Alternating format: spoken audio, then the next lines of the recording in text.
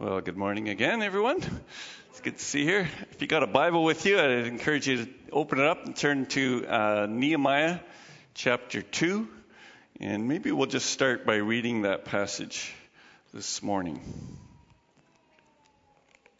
Nehemiah chapter 2, verses 1 through 8. In the month of Nisan, in the 20th year of King Artaxerxes, when wine was brought to him, I took the wine and gave it to the king. And I had not been sad in his presence before. So the king asked me, "Why does your face look so sad when you are not ill? This can be nothing but sadness of the heart." And I was very much afraid. But I said to the king, "May the king live forever. Why should my face not look sad when the city where my ancestors lie buried, is in ruins, and its gates have been destroyed by fire?"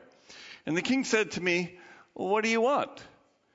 Then I prayed to the God of heaven, and I answered the king, "If it pleases the king, and if your servant has found favor in his sight, let him send me to the city in Judah where my ancestors are buried, so that I can rebuild it." Then the king, with the queen sitting beside him, asked me, "How long will your journey take, and when will you get back?" It pleased the king to send me, so I set a time. And I also said to him, "If it pleases the king, may I have letters to the governors of Trans-Euphrates, so that they will provide my safe conduct until I have arrived in Judah? And may I have a letter to Asaph, the keeper of the royal park, so he will give me timber to make beams for the city, the gates of the citadel, and for the temple, and for the city wall and the residence I will occupy." And because the gracious hand of the Lord was on me, the king granted my request. And so I went to the governors of Trans-Euphrates and gave them the king's letters. And the king had also sent army officials and cavalry with me. And when Sanballat the Horite and Tobiah the Amorite official heard about this, they were very much disturbed that someone had come to promote the welfare of the Israelites. May God add a blessing to the reading of his word. Let's pray. Father, we come before you today, and we just thank you for your word and how it speaks to us and how we can learn from it and learn your ways, and that it's a guide for our lives. I pray, Lord, that you would anoint me as I speak your word. May I speak it in power and in truth, and may we all hear it, Lord, as your voice to us today. For we ask this in Jesus' name. Amen. Well, there's these two old guys in the Ozarks, and they lived across this river, and they hated each other. I mean, they just despised one another. And so whenever they would see each other on the other side of the bank, they'd start yelling, "Hey, you goofball," and they'd call them all kinds of names, probably worse than goofball. But anyways, they'd just be yelling at each other, and they'd always say, like, if I could swim, I'd swim over there and beat the tar out of you. And the other guy, of course, would say, "Yeah, well, if I could swim, I'd come over there and whoop your derriere." So, and this went back and forth, these guys yelling at each other. They just hated each other, right? And this went on year after year. The one guy's name was Rufus, and the other guy's name was Clarence. And so they would just yell at each other. And one day, the municipality decided to build a bridge across the river, just off their properties. And but this didn't deter them. They would still yell back and forth about whooping each other and going on and on. And finally one day, Rufus's wife says to him, "Rufus, you've been yelling at your neighbor for 20 years, and why don't you just go over there and whoop him? I mean, you've said you've been wanting to do it. Now you got a bridge, you can go." So Rufus goes, "Okay, fine." So he heads out, and he heads out towards the bridge. And as he's approaching the bridge, he notices a little sign under the bridge. And he gets up real close to read it, and he goes, "Oh my goodness," and he just heads back, running, screaming back to his house, slams the doors, bolts the doors, locks the windows, pulls out his shotgun and crawls under his bed. And his wife's going, "What's the problem?" You see, dear, when Clarence was across the river, he looked kind of small. But when I got to the bridge, I saw this sign that said, "Clarence, 9 feet."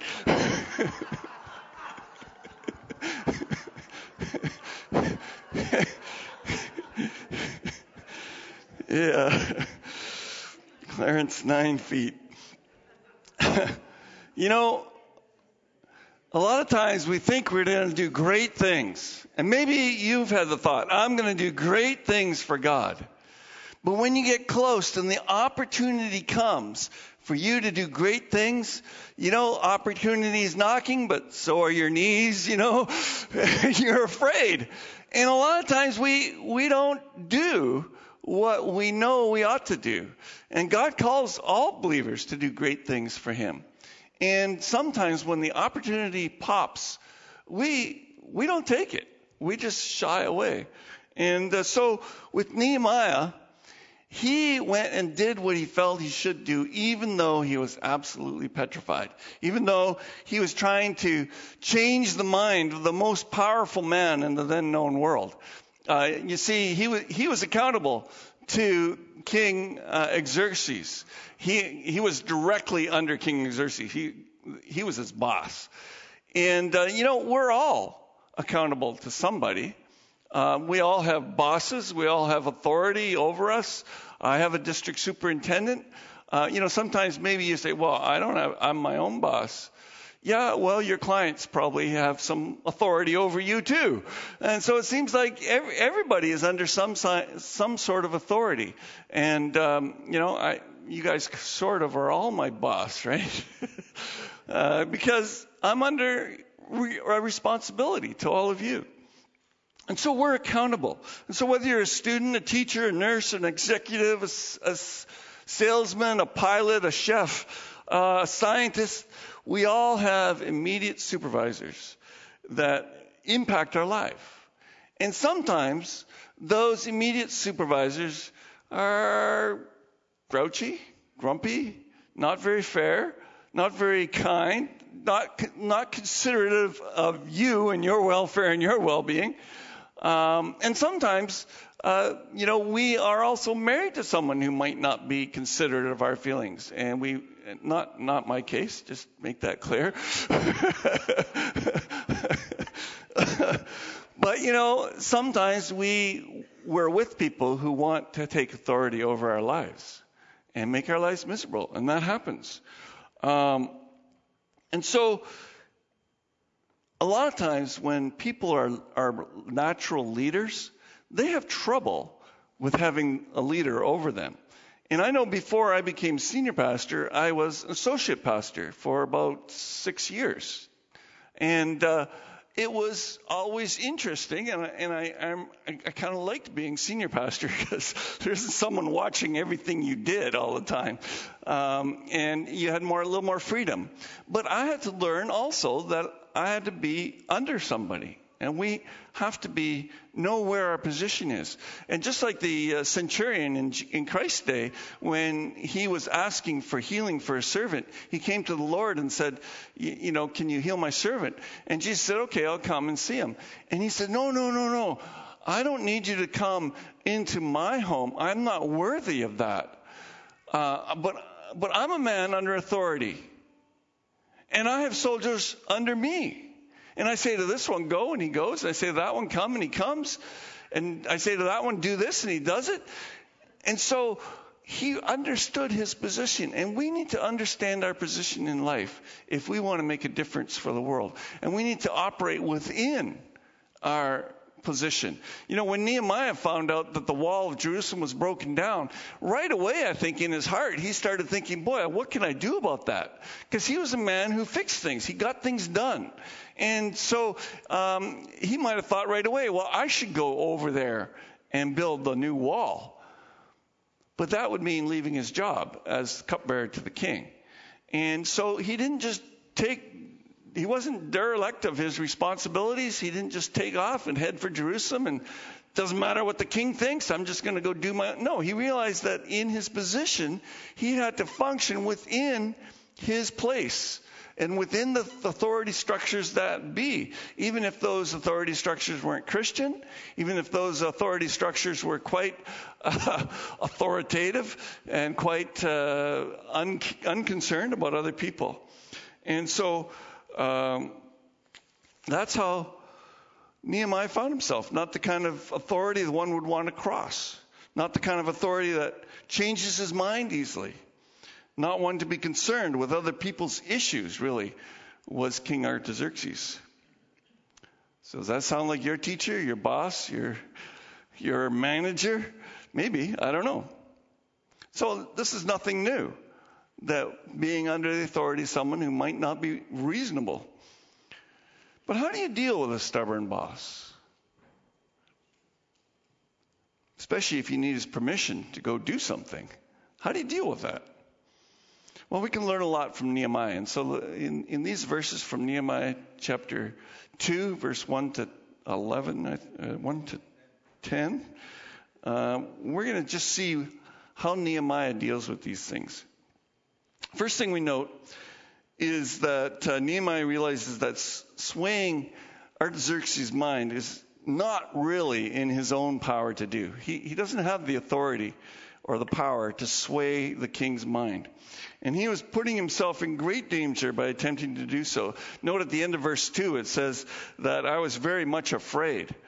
And so, Nehemiah realized it was a dangerous thing to challenge the king.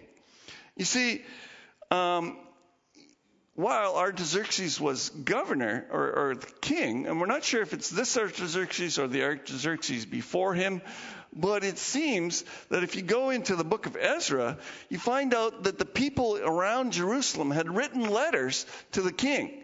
And in these letters, they said, this city of Jerusalem that they're building this temple in, this is a wicked city. This city is always rebelling against the king, and it causes nothing but trouble. And, king, you should check out your records to make sure that this temple that they're building, they won't rebel against you. And so the king actually made a search.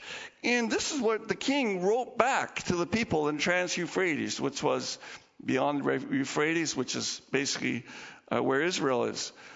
And so Artaxerxes says, I issued an order and a search was made, and it was found that this city has a long history of revolt against kings and has been a place of rebellion and sedation. Jerusalem has had powerful kings ruling over the whole of Trans-Euphrates, and taxes, tribute, and duty were paid to them. Now issue an order to these men to stop the work so that the city will not be rebuilt until I so order. Be careful not to neglect this matter. Why let this threat grow to be to the detriment of the royal interests? Oh, so that's King Xerxes' stand on this particular matter, this particular city. And so Nehemiah was up against a powerful man, but also a man who had already decided something. And so here he's coming along to try to change the mind of King Xerxes. And so you can't blame Nehemiah for being a little apprehensive about the whole situation, because as you know, you probably heard the saying, don't try to change that. It's like the law of the Medes and the Persians, right? I mean, they actually made a saying about it, that the laws of the Medes and the Persians don't change. And so probably the king's mind is not going to change too easy either. But Nehemiah realizes he's not alone in this battle. He's been invoking God on behalf of God's chosen people and God's chosen city. Hudson Taylor once said, it is possible to move men through God by prayer alone. And so Nehemiah has been praying to move the heart of the king. And he's been fasting, and it's been going on and on. And I'm sure Nehemiah had read how King David, before he was king, when he was just a shepherd boy, challenged Goliath, that huge giant of the Philistines. And when he challenged him, he went out there and he did it in the name of the Lord. And so Nehemiah had heard, okay, it doesn't matter how big the problem is. If God's for us, we can go against it no matter what. And he's probably read Proverbs 21, which says this: the king's heart is like channels of water in the hands of the Lord. Isn't that interesting? In original Hebrew, the sentence actually doesn't start with the king's heart. It starts with the word channels. And it's referring to small irrigation ditches that run from the main reservoir out into the fields, and they would irrigate. And so sometimes you put a little dam in this irrigation ditch so that the water would go over to that field, and then you dam that one, and you'd open up this one. And so it was very simple to change the direction of where the water course was going. I remember when I was 7 years old, we were on our way from Ontario to BC to live there, and we stopped at this campground, and there was a beach, and there was this river that ran right through the beach. And I got this brilliant idea that I'd like to change the direction of the river. And so I got some rocks and sand, and I diverted the river, and then it flowed through a different pathway, and it was so exciting and so much fun. I was like 7 years old. Maybe you have a picture here. Maybe we don't. There we go. I was just a little guy. But I was working like crazy on this dam to build it. That's actually not me, but I just found it on the internet, but it looked like me. Yeah, I was cute at one point. Anyways, I worked so hard on that dam, I couldn't walk for an entire week afterwards. We have pictures of me sitting in a lawn chair on our trip. I couldn't move. I was just wrecked. But it was so much fun to just divert the course of the river. And I think God, we often think, like the powerful people in our world who have their minds made up, we can never change their minds. And you know what? You're absolutely right. We can never change their minds. But their minds are in the Lord's hands. And when we recognize that can set us to prayer. The scriptures say that we ought to pray for those in authority over us. And, there is a whole house of prayer dedicated to praying for our government. And sometimes we think, well, at least the last, prime minister, he was, attending our church. We could pray for him. At least we knew God would influence his life. God can influence every person's life and every leader's life. And don't give up on people just because they might not think the way you think. Go to God. God is the one that can make a difference in our life because he holds the king's heart in his hands. That's what the scripture says. And look what it says at the end of the verse. And he turns it wherever he wishes. He turns it wherever he wishes. Whatever God wants, that's what's going to happen. I mean, he took King Cyrus, the Persian conqueror who conquered Babylonia. That's no easy feat. And he changed his heart so that he would allow the temple to be constructed. And so why couldn't he change the heart of Artaxerxes to have the city built? And so Nehemiah was thinking that. And so Nehemiah says in chapter 1, verse 11, he says, Lord, let your ear be attentive to the prayer of this your servant, and to the prayer of your servants who delight in revering your name. Give your servant success today by granting him favor in the presence of this man. So no, Nehemiah didn't quit his job and take off and take matters into his own hand. He decided he would work within the system, and that God had to impress something on the king's heart and mind. You see, he was working within the system. But guess what? Most people thought the system was the Persian kingdom. But it wasn't. That's not the system that he was working within. He was working within the kingdom of God, which was greater than the Persian Empire. That's the system that Nehemiah was in, and Nehemiah recognized what he had to do. So what happened when Nehemiah prayed? Did God come in and just change everything? Well, after Nehemiah prayed, the next day, nothing happened. And the day after that, nothing happened. And all that week, nothing happened. In fact, the next week, nothing happened. And the week after that, and the week after that, and the month after that. In fact, nothing happened for 4 months. Nehemiah is praying and weeping and fasting. I don't imagine he fasted the whole 4 months. But he was fasting all this time and praying out to God. And we see this prayer. This prayer was probably prayed the night before something actually happened. But if you notice in chapter 1, verse 1, it says, in the month of Kiev, in the 20th year, while I was in the citadel of Susa.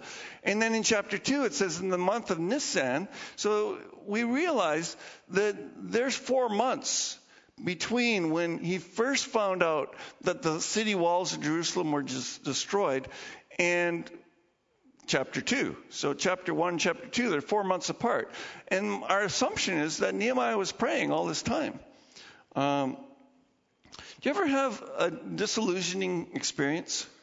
You think you're doing the right thing, but it doesn't seem to be working? Maybe it's trying to train your children the way they should go. Maybe it's trying to reach your neighbor for Christ. Maybe it's some prayer that you're praying for healing or something. I don't know what it might be. But maybe it just feels like your prayers are hitting the ceiling and that's it. They don't seem to be being heard by the God of heaven. And I think Nehemiah could have been feeling that way. And it probably was quite disheartening. And you know what? One of the things that I've noticed about a prayer, a lot of times, God just wants us to wait and trust Him.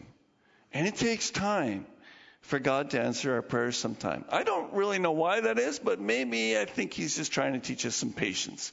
It's one of the fruit of the Spirit, and I think we often don't get it. And so God wants to teach us patience. And a lot of times we want to say, Lord, please give me patience right now. That's the way our prayers go. But I love the Living Bible, and it says in this, on one day in April, 4 months later, about this passage, is basically pointing out that it took 4 months, a long time. Notice, though, that in verse 2, it says, the last part, it says, I had not been sad in His presence before. I find it fascinating that Nehemiah doesn't bring his personal pain to work. He leaves that at home and in his prayer closet. When he's at work, he's his cheerful self. He's serving the king, and he's doing it diligently. And even though his heart is way over on the other side of the Euphrates River, way over in, almost 1,000 miles away, that's where his heart is, but he's serving here, and he's doing it cheerfully. He wasn't sad. He didn't let the pain in his heart be shown. And I believe that this is one of the keys for Nehemiah's success, that people liked him. Probably why he became the cupbearer to the king is that the king liked him. And maybe the queen liked him too. And so it's vital, if you want to have an impact in your world, that people like you, that people like to be around you, and that you're not every day always complaining about how terrible it is. I think one of the things about our world today is at work and around the water cooler, it seems like it's just a normal, natural thing to complain all the time, every day, about everything. People just love to complain. And when you don't complain, you stand out. When people say something negative and then you follow it with something positive, they look at you like, wow, you're cheery today. Like they can't believe it.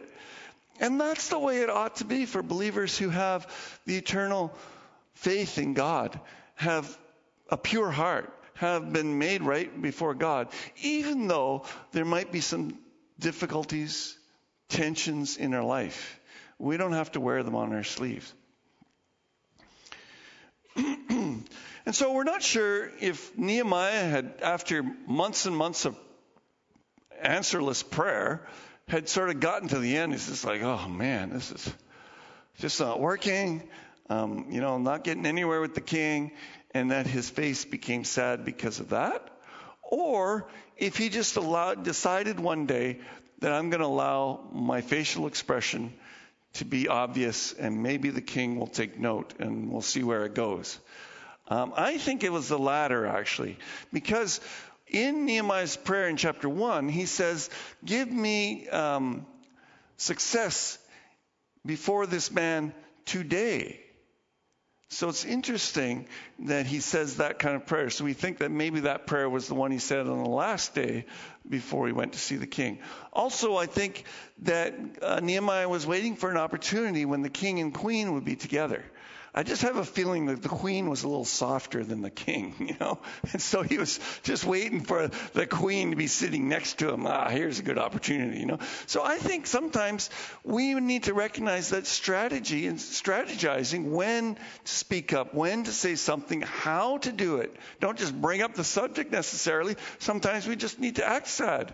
And someone will say, well, what's with you? You're always so chipper, and what's going on? And this was the opportunity. So I think that Nehemiah just decided one day to let the king know by his expression, but we can't be sure of that. And so the king takes note, and maybe it was the queen, why is Nehemiah so sad today? And the king's like, oh yeah, he does look a little sad. Speaks up, and says, so the king says, why does your face look so sad when you're not ill? This can be nothing but sadness of the heart. And I love Nehemiah's response. I was very much afraid. This is that moment. Is he going to just say, oh, it's nothing, it's all okay. I just had a depressive thought there for a second. It's all good. Have some wine, king. Or is he going to do it? Is he going to run away? Clarence is 9 feet tall, What's he going to do? I was very much afraid. I love Nehemiah's honesty here. He's just like, man, I was freaking out. This is scary stuff. Deal with the leader of the Persian Empire and just, it's breaking protocol to be sad in his presence.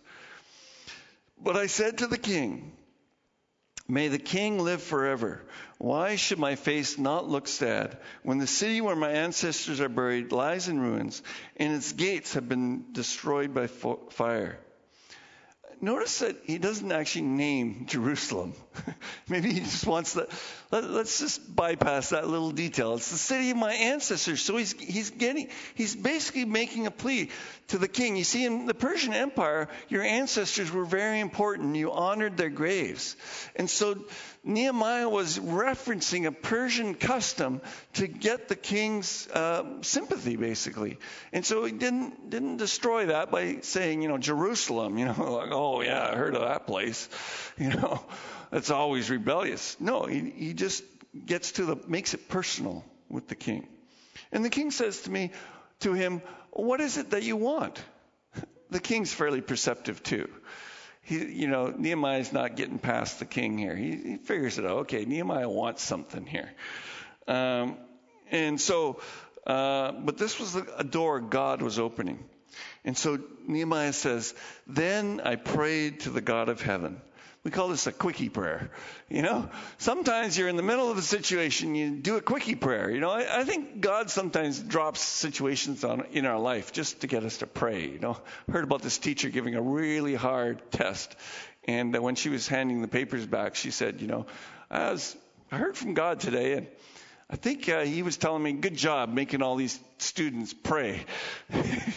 Because they were all praying because the test was so hard. And so it is. We sometimes need to send up a quickie prayer right in the middle of a conversation, right in the middle of something going on. And we need to pray quickly. And it doesn't take long because he has to answer right away. They say that success comes when 1,000 hours of preparation is met by one moment of opportunity. And I believe that's true. Are you prepared to give an answer for your faith?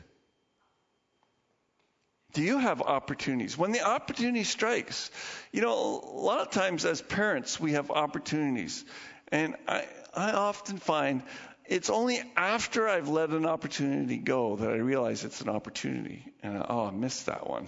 What was I doing? What was I thinking? And we have opportunities to mentor our children. We have opportunities to mentor all kinds of people. And sometimes if we're not prepared, if we haven't done any planning, we're not going to be prepared to share our faith with other people. It just won't happen. Andy Stanley says in his book, Visioneering, he says, what God originates, he orchestrates. And I believe that God originated a burden for Jerusalem in Nehemiah's heart. When his brother came back from Jerusalem, told him about it, God started this longing in Nehemiah's heart to go back there.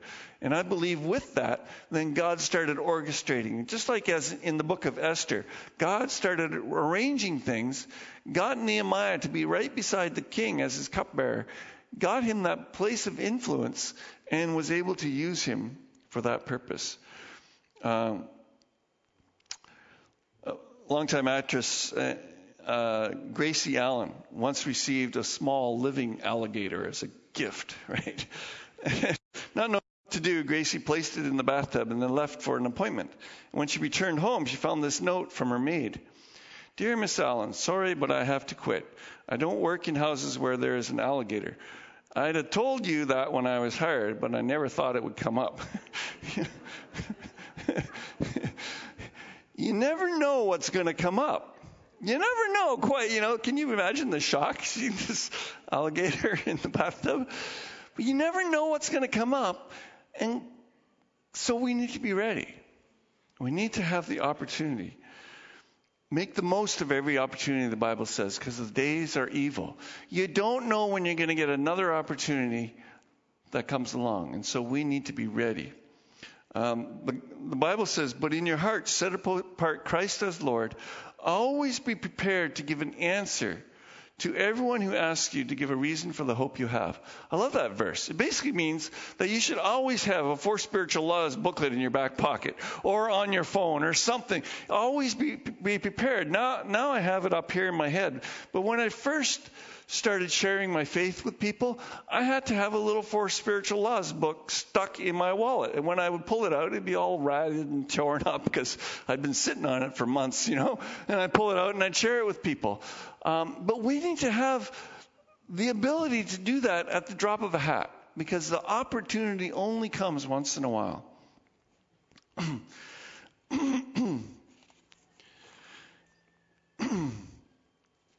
So Nehemiah said, he answers the king, if it pleases the king, and if your servant has found favor in his sight, let him send me to the city in Judah where my ancestors are buried, so that I can rebuild it. And then the king asks him a practical question. And you can tell that in this question that the king liked Nehemiah and didn't want him gone too long. And the king, with the queen sitting beside him, asked me, how long will your journey take? And when will you get back? I believe that not only was Nehemiah a cheerful man, but he was effective man. He was good at what he did, and he was aware of the king's need. He was probably aware of what wine the king liked, what vintage the king liked. He was probably aware of all that stuff. And so the king liked him, and so the king wanted him back. And he says, how long? And so it says that Nehemiah set the time. And so Nehemiah has thought this out. Nehemiah has not just been praying for 4 months, but he's figured out, okay, how long would it take? What am I going to do? Should I be sad in the king's presence? So he's got all this plan unfolding as he's working along. And it's not a wishy-washy plan. And I believe God honors our planning and our strategizing. Sometimes Christians get this idea that all I got to do is pray and then God will do everything else. But that's not the case. God uses organizers. God uses administrators.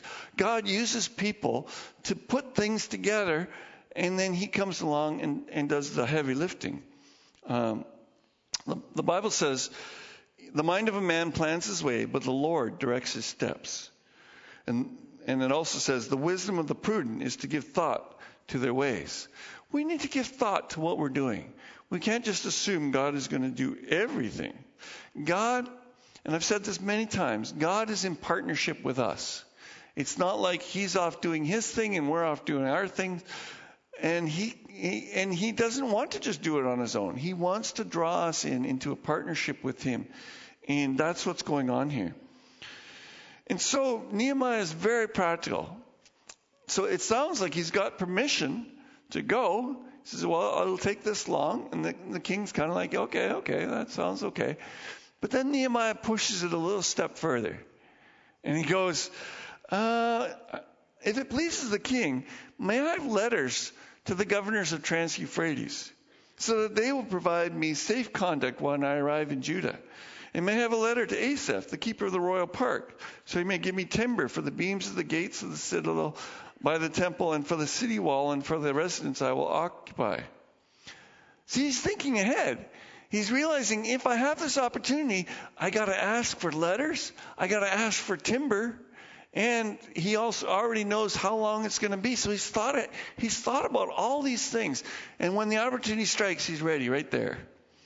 And then I love what it says next. It says, and because the gracious hand of my God was on me, the king granted my requests. He recognizes it wasn't his cunningness that he was sad, and then the king asked him, and the queen was there, and he was all prepared and ready. He realized that wasn't it. He realizes that it was God. It's because God's gracious hand, because he'd been praying, because God had listened to his prayers and his repentance. My favorite verse, or one of my life verse, I guess, trust in the Lord with all your heart. Lean not on your own understanding. In all your ways acknowledge him, and he will direct your path. And I believe that's exactly what Nehemiah was doing here. He was saying it was the Lord's gracious hand. It wasn't my cunningness. It wasn't my niceness. It wasn't my hard work. It was the Lord, and he's acknowledging that. And I believe that Christians often forget to do that. We pray and pray and pray, and then God answers, and we just, oh, did that really happen? Sometimes I phone people after they've been to the front of the church for anointing with oil and prayer for some sickness or other, and I phone them and I say, so how's your ear doing? And there's a silence, and then they go, oh yeah, I haven't had pain since Sunday when you prayed for me. Like, it doesn't even cross their mind, and so it's so awesome to see that. And it's happened, like, not more than once that's happened. And it's really encouraging. And yet it's typical that we often forget to acknowledge that God's hand was with us and that God did a work in our life. And then it says, so I went to the governors of Trans-Euphrates and gave them the king's letters. And the king also sent army officials and cavalry with me. This is bonus, right? Remember? The king's heart is in God's hands, and he directs it wherever he wills. And God said, why don't you give him some horsemen as well and some spearmen to go along with it? And the king's like, oh yeah, why don't I? Right? So God is in control.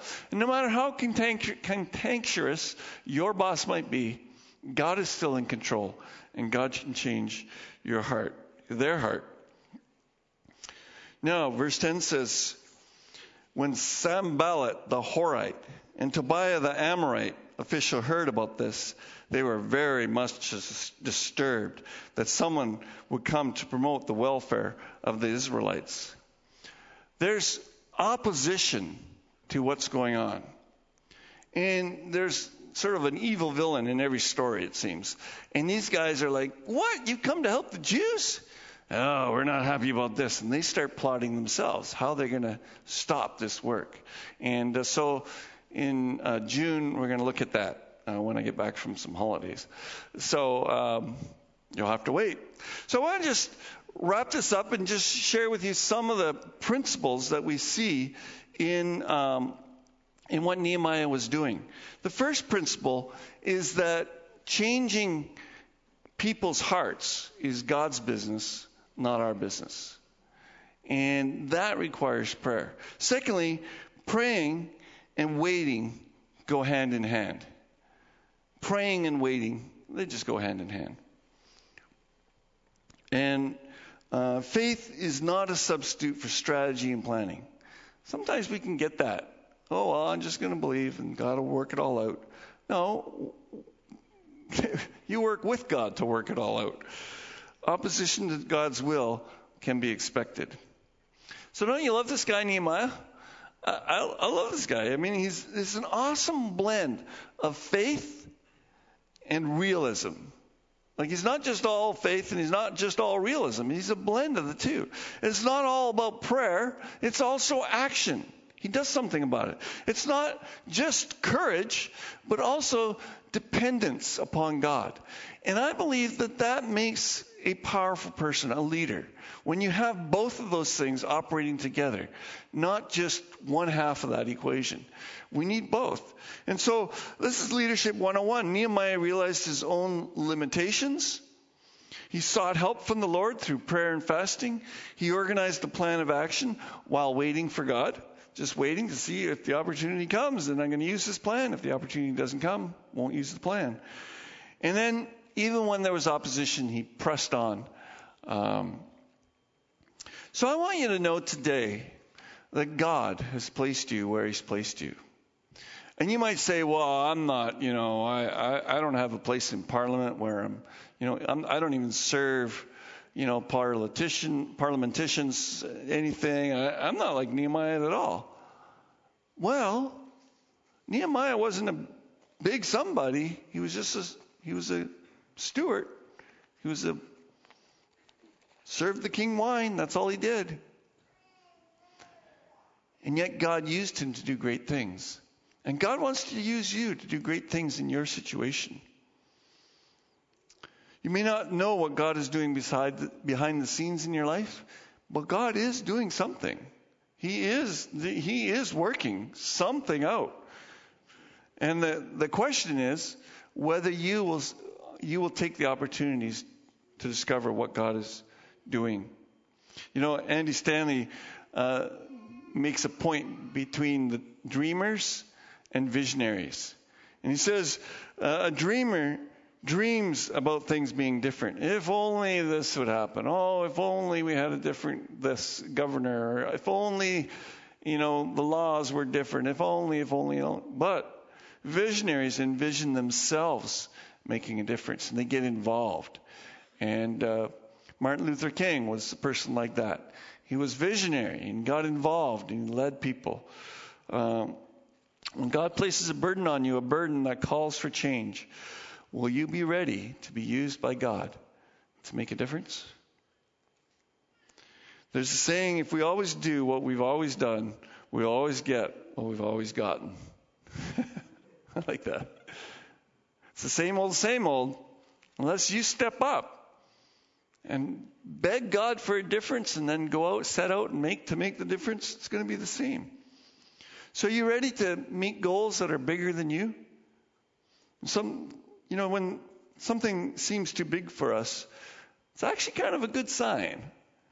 I remember when we were planning on building this extension, the Mandarin Church, and I remember sitting at my desk in the estimates for the building. At first, I estimated $600,000 for the building of that building, and then the architect estimated double that, $1,200,000.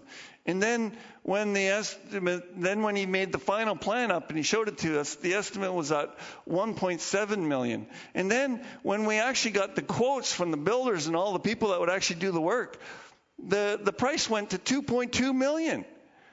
And I remember sitting in my office, and this was right in the middle of a downturn economically. People were losing jobs and work. I forget what year it was, but it was in the news. And I remember sitting in my office just going, oh my goodness, $2 million? That's ridiculous. We can't do this. It can't happen. And I heard God's voice in my heart saying, no, but this is what I want. And it was something way bigger than I felt capable of leading. I just felt like, I can't do that. And yet, I sensed God calling us. And it was tough. But because of God's voice in my mind, and there was a couple of other things that God pointed out. I can't remember exactly what they were. But it just gave peace to me, and I was able to move forward. And so I think sometimes God puts really big things, really big obstacles in our pathway just to remind us that we can't do it on our own. I'm a very independent person, and I like to do things on my own and very determined. And I think God just loves to do that, just put a roadblock in there just so I can poof. That hurt, just it gets my attention and then makes it bigger than me. And I don't like that. I like to have control. But God wants us to give him control. And it's vital. I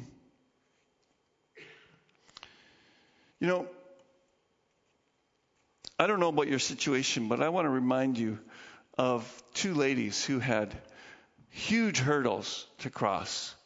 And they kind of did it the same way as Nehemiah did. First lady was Jochebed. Jochebed was a lady in the Old Testament, and she was living in a time where the Pharaoh, the king of Egypt, was killing off all the children of the Israelites. And she, I assume, is a woman of prayer because of the way her son eventually behaved. He knew where he came from. And she made a plan. She came up with this plan. She said, you know what? I'm going to hide my son so that nobody knows he's alive. And so they won't come and kill him. And so then after 3 months or 4 months, the babies cry, right? They get very noisy. She didn't know what to do with them. So she couldn't keep them in the house because there's patrols going around looking for babies to kill. And so she put them in a little basket and put them in the Nile River. And Jochebed told Miriam, we assume, who was older than Moses, to go watch this baby in the basket. And if anyone comes along, and sure enough, someone did come along. It was the daughter of Pharaoh came along and saw the baby in the basket. And she said to her attendants, oh, look, there's one of the Hebrew children, probably trying to save him from destruction. And probably her heart went out to this little baby. And immediately, Jochebed's daughter runs over and says, oh, by the way, I know a lady who could nurse that baby for you, if you'd like. And the princess says, oh, okay, that'd be great. Sure. And so the girl runs home, gets her mom, right? Brings her mom to nurse the baby. And so Jochebed gets a chance to teach Moses for maybe 3 or 4 years. And then he's sent off to the palace to live. And so you might say, my situation is not like Nehemiah's. I'm just a tiny little person. Well, Jochebed, probably many of you didn't even know who she was when I first mentioned her name. We all know who Moses is. Moses was a world changer. But he had a mother who cared and planned and loved him and had a contingency plan when her son was born. Another lady was infertile. She couldn't have a baby. Her name was Hannah. And she had I don't know what you call another wife to a man. What do you call that? I don't know. A rival wife. I don't know. Anyways, Elkanah had two wives, and Hannah was one of them. And the other wife, she had lots of children, but Hannah couldn't have children. And this upset her. And the other wife would tease her. You don't have any kids. God doesn't love you very much. He loves me because I have lots of kids. And she'd keep at this until Hannah would break down and cry and not want to eat. Very upset. And so what does Hannah do? She goes to the temple, and she goes to the steps on the temple, and she just starts weeping there and crying and talking. But she's talking with her mouth, but no sound is coming out. Right? So she's moving her lips and no sound. And the high priest comes along and says, hey, you drunk woman, get off the temple steps. Basically tries to kick her out. Right? And she says, oh, no, my Lord. I'm not drunk as you assume. I haven't had any wine or beer, but I've been pouring out my heart to the Lord, asking him for a son. And, the interesting thing is sometimes we think that the opposition always comes from outside. But sometimes the opposition is from the very people we think should lead us towards God. And here the opposition to Hannah came from the high priest. And he just doesn't understand what's going on in her heart or in her life. But she perseveres and she asks God, and God grants her request. And she has her son named Samuel. Now, of course, Samuel became a world changer as well. And so, it's clear that we don't have to be great to change the world. We can influence somebody who will change the world. And we can pray for somebody who will change the world. And certainly I think all the parents in Israel during the time when the children were being killed by Pharaoh were praying for their children. Why this one? I don't know. But God calls us to be faithful where we are in the little things. Jesus says that if you remain faithful in the little things, I will put you in charge of many things. And so we need to be faithful wherever we are, whether we're the cupbearer to the king or the feeder of the dog. I don't know. Whatever you are, we need to be faithful where we are and recognize that we need to have a plan of action for when God opens up the opportunity. And when we've been praying and praying and praying, and I believe that when we pray for something, God opens the door. Well, let's pray and just ask God to give us the wisdom to do what we need to do in our own situations. Lord, we all have different situations. And Lord, I pray for those mothers today who are like Jochebed or Hannah, and they're facing huge dilemmas, huge struggles. And Lord, I pray that they would learn from Nehemiah to give it to you. Maybe their husbands are being terrible to them. Lord, I pray that you would empower them to do what Nehemiah did and give their husbands over to you and ask you to change them. Lord, I pray that they would fast and pray and be honorable, respectful to their husbands. And Lord, I pray that you would make a difference in their lives and change their husbands. Lord, maybe there are women who are struggling with infertility. Maybe there are women who are struggling with rebellious children. Maybe there are women who are worried about their son or daughter's health and don't know what to do. Lord, I pray that they will be drawn into your way of doing things, calling out to you, making a plan, and then waiting for the opportunities. Father, we pray for all those who are in this situation, not just mothers, Lord. But we pray, Lord, that your hand of grace would be on all of us as we follow Nehemiah's example. For we pray this in Jesus' name. Amen.